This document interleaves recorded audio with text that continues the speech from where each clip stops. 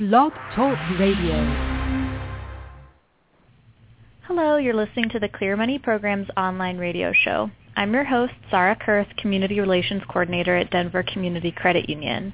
Denver Community is a not-for-profit financial cooperative serving the people of Denver, Arapahoe, and Adams counties. On this show, I'd like to welcome Mr. Carlos Colon, a personal finance coach at Empowered. Empowered is a nonprofit resource for individuals and families in Colorado who want to learn about money management and participate in coaching to achieve their personal definition of financial success. We'll be discussing what types of student loan repayment plans based on income are available. Hi, Carlos. Thank you for joining me. Thank you, Sarah. My pleasure. Could you please tell us a little about yourself and what you do at Empowered to get started? Sure. So as you mentioned, I'm a personal finance coach at Empowered. I'm bilingual, so I'm able to serve both Spanish and English-speaking communities. I also teach a lot of our classes through our partner agencies and have been asked to continue Amy Fidela's wonderful work with the curriculum and class development. Very cool. So before we get into it, I want our listeners to please note that the repayment plans that we will be discussing only apply to federal student loans and PLUS loans made directly to students, not parents. You should contact your private student loan servicer directly to discuss what repayment plans they have available. So Carlos, what is the most popular income-based student loan repayment plan and how does it work?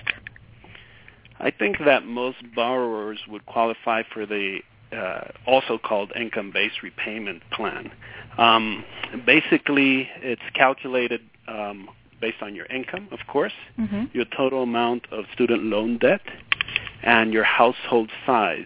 Household size, my understanding is different from a number of dependents which you claim under tax preparation. So under tax preparation, you would claim only your dependents, whereas in household size, you claim everyone who lives in the house that is involved in your income or the finances, right? So you would count your spouse as well.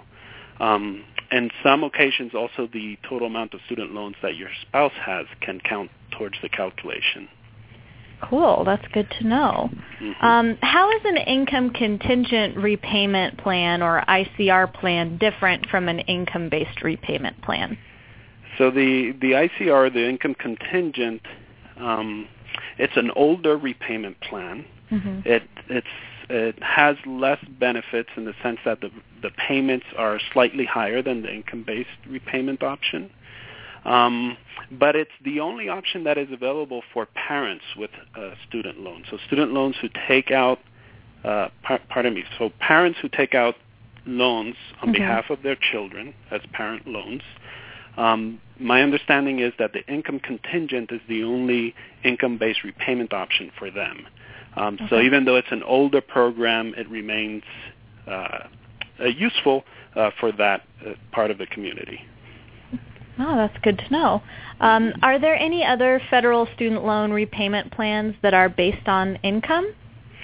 Yes, the newest form that has been added recently is the pay-as-you-earn, and that one provides the most benefits. It's only available for new borrowers, borrowers that don't have student loans before October 1st, 2007, and that have loans, direct loans only, by the way, after 2011. Okay. So with the income-based repayment plan, the income contingent repayment plan, and the pay-as-you-earn repayment plan, is it possible to qualify for forgiveness of the outstanding balance of your student loan if you meet certain requirements over a specified period of time? Yes.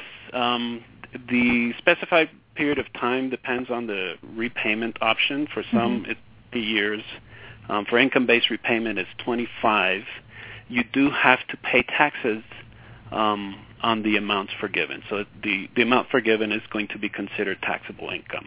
But if you're repaying your loans for 25 years, in this case, any amount over that is going to be forgiven.